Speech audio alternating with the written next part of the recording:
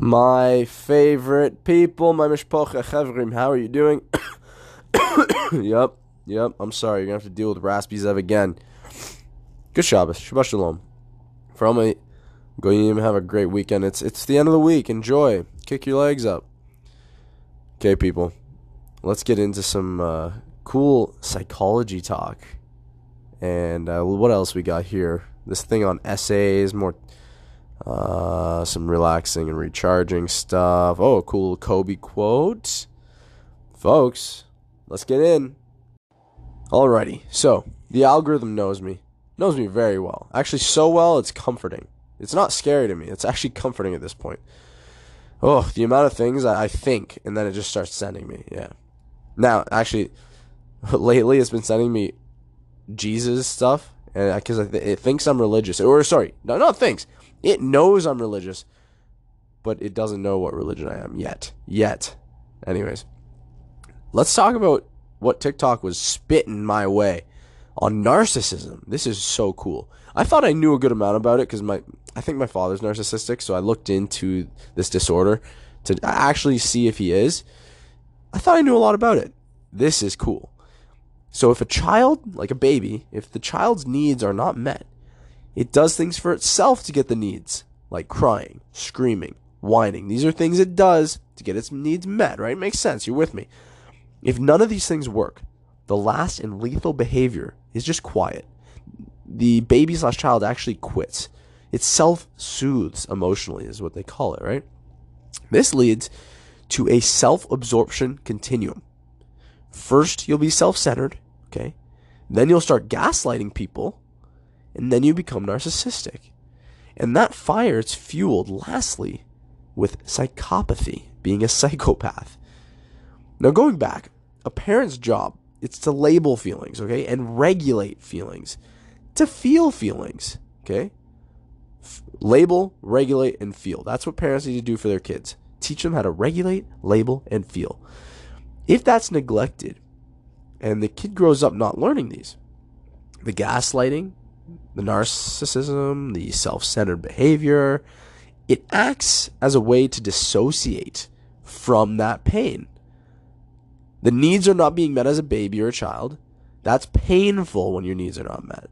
So to dissociate from the pain, they are going to partake in gaslighting, telling someone else how they feel instead of reflecting on themselves. They're going to be narcissistic, self-centered. Now, if you're wondering, this is literally the psychological definition from Google. Narcissism, it's selfishness, involving a sense of entitlement, a lack of empathy, which is apathy, and a need for admiration as characterizing a personality type. It's a part of their personality is to need admiration, have no empathy, and to be selfish. This is a way, again, to avoid feeling pain. Okay? It's almost a way to fill a void. Because think about it. They weren't given the attention, so they need to force people to give it to them. Otherwise, it reminds them of pain. Because if someone doesn't give a narcissist their attention or fill or give into the gaslighting, then you are, in essence, again, reminding them of what they didn't have subconsciously. They don't even realize it. Yeah. Now, there's a second definition for psychoanalysis.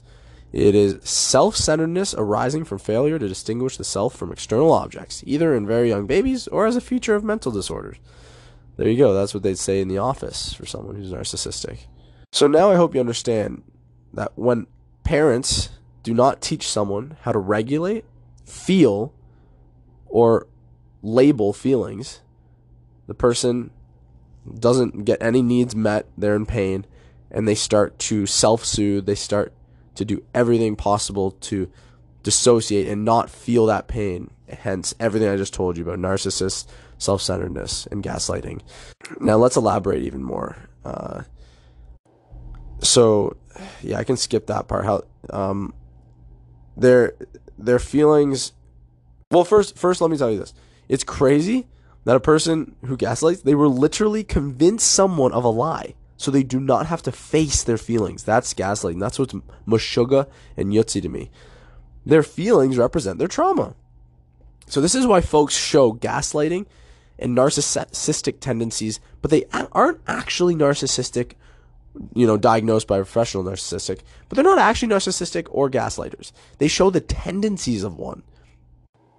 And that's what's important to separate, is just because someone shows some tendencies once or twice and that's it, or once in a blue moon during arguments, it's because of this. Listen, when that person's had a little traumatic part of their life triggered, they possess these short bursts of psychopathological acts.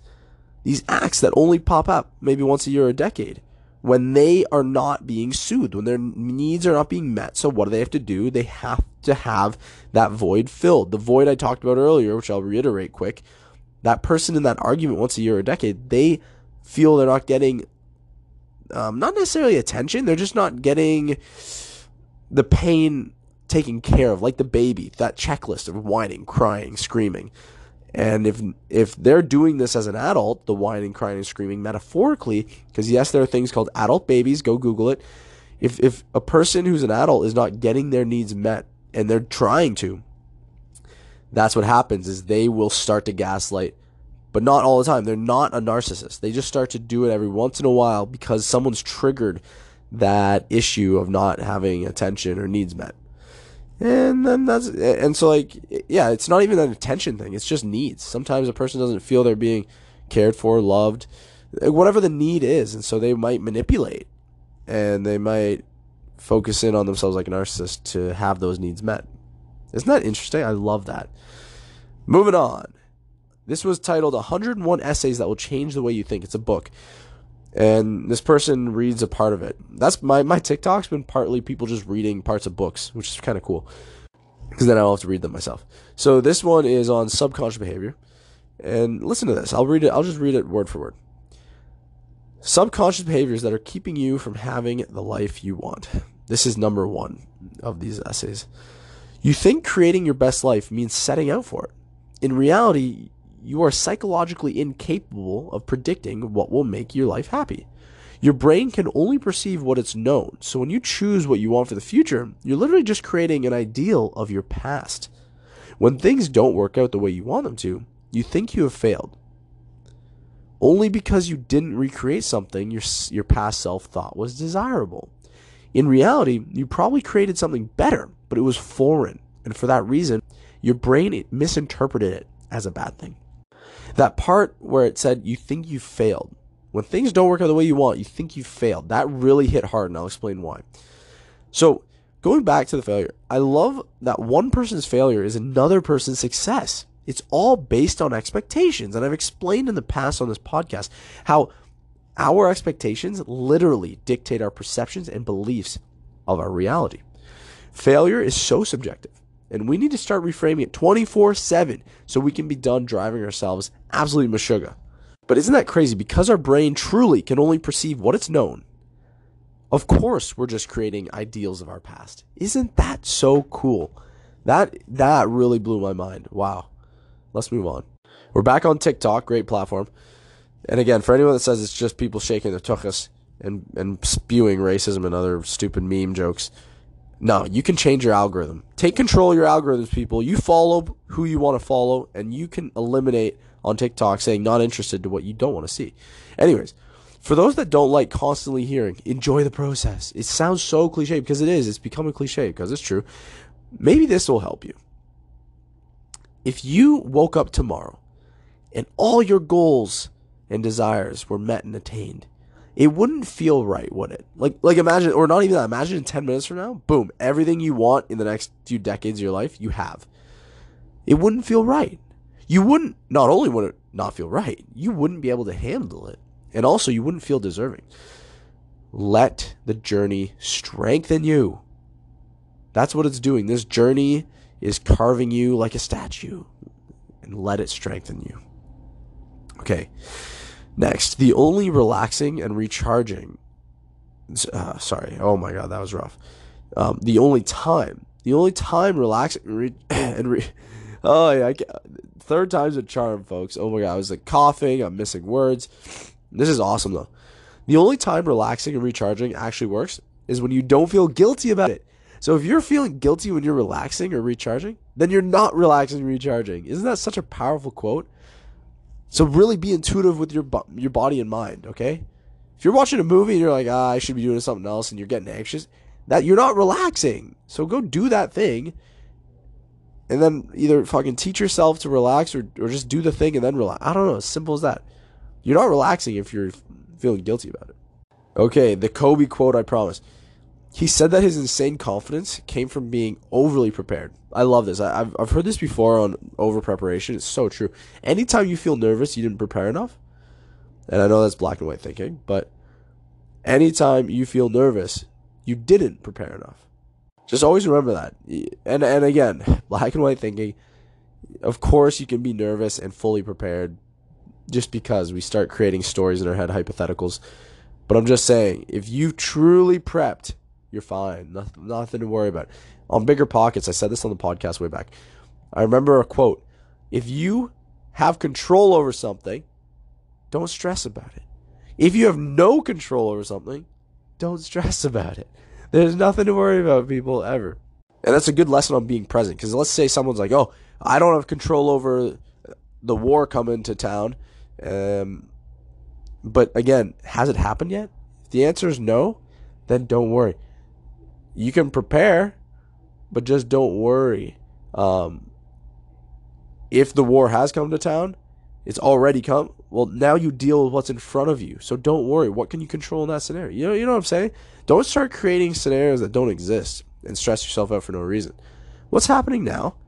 And then can you prepare for what might happen so you're feeling at peace? Yes? Okay, then do it. This is awesome. I love it. I actually told one of my youngsters this. This motivated me. Do not chase people. It'll lead you down the wrong path. Chase your interests and goals. Then the right people will fall into your life because they're all doing the same thing. Isn't that just such simple advice, but so true? And it reminds me earlier, last episode, I was talking about external factors that bring happiness to people and how it can be sketchy because those pillars can break and then you're fragile. So again, don't chase people. Chase your passions and interests. And you're thinking, well, I'll be alone forever then. No, because other people will be doing those same things. And you're all going to come together and love each other. One sec. I got to blow my nose. Okay, people, side note. I read The Power of Now again. Just like a little snippet. It was Shabbos. I was bored. I just pulled the book out. I forgot about this great piece of advice. And if you want the whole book summary, it was like a 4-parter. You can go look at that. My old episodes are still there. Anyways, Eckhart Tolle said, when you tell someone, I'm going to paraphrase because it's foggy. I didn't write this down. When you tell somebody that their problems are illusions, because let's say you've read the book and you're like, no, you're identifying with the problem. That's why it's not actually a problem. It's an illusion. And let's say they get mad at you. This is mind blowing. It's because you are in essence trying to kill their ego. You're trying to kill that self-talk that tells them, I, this meat suit, I have a problem. You're telling them that they don't exist per se, and their ego feels threatened, like it's gonna die. And so their ego subconsciously tells them to fight back and say, no, how dare you? That's so disrespectful, you question my identity. Is really what they're saying. Anytime they say, like, what do you mean and don't worry? How could you say that? You're so apathetic, blah, blah, blah. Like, and they start ridiculing. This is the pain body and the self-talk fighting back death, pretty much. Which is radical, but I just love that. Anyways, thought I'd share that again. So anytime someone really gets mad at what you've said, it's in essence you threaten to kill their ego. That's what it was.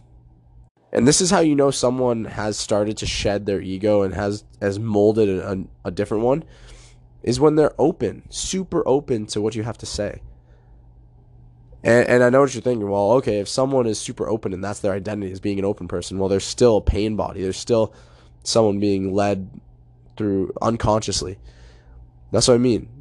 As Jay Shetty says, the ego is always resurrecting. And I'm sure if a person's really enlightened, they're going to also be open to the thought that they are maybe identifying too much with being open. And they're just going to hear that self-talk. They're going to be listening to that self-talk. Yeah, and just projecting love, because purely, and I need to do a whole podcast on Kabbalah. I've been learning Hasidus, and it has a lot to do with Eckhart Tolle's teachings. Hasidus, by the way, is just like Torah, but the philosophies behind the Torah, which is also the Bible. The Torah and the Bible are the same. It's the Old Testament, not the New Testament, the Old Testament. So it's like half the Bible. I'm telling you, like, a lot of the same philosophies. But remember, they're philosophies, not facts. So don't start being this religious person that's like, it's fact. The Bible's fact. The Torah's fact. It's philosophy. Anyways, I'll talk about that later because there's a lot of cool things that tie in regarding, like, your soul being truly kind. And it's like, oh, but there are murderers. And we'll get to that. Like, I'll have to talk about it. It's really, really cool stuff. But again, that's philosophical. I'm not saying our souls are all just genuinely peaceful. I'm just saying the thought of it is cool and why someone thinks maybe that's the fact. Okay, last thing, and then we're wrapping this puppy up. What dictates your fulfillment aren't the things in your life. It's your relationship to those things in your life. How crazy is that?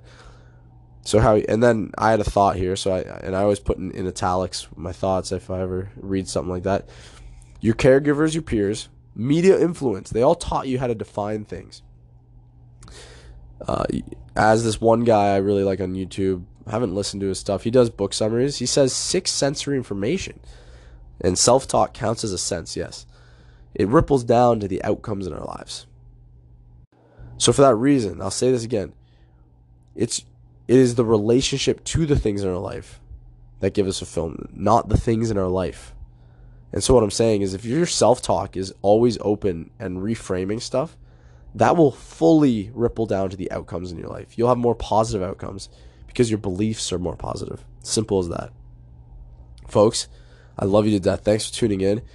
And next week, we're going to get into shower thoughts. I can't wait. It's so fun. I already have read a bunch of these.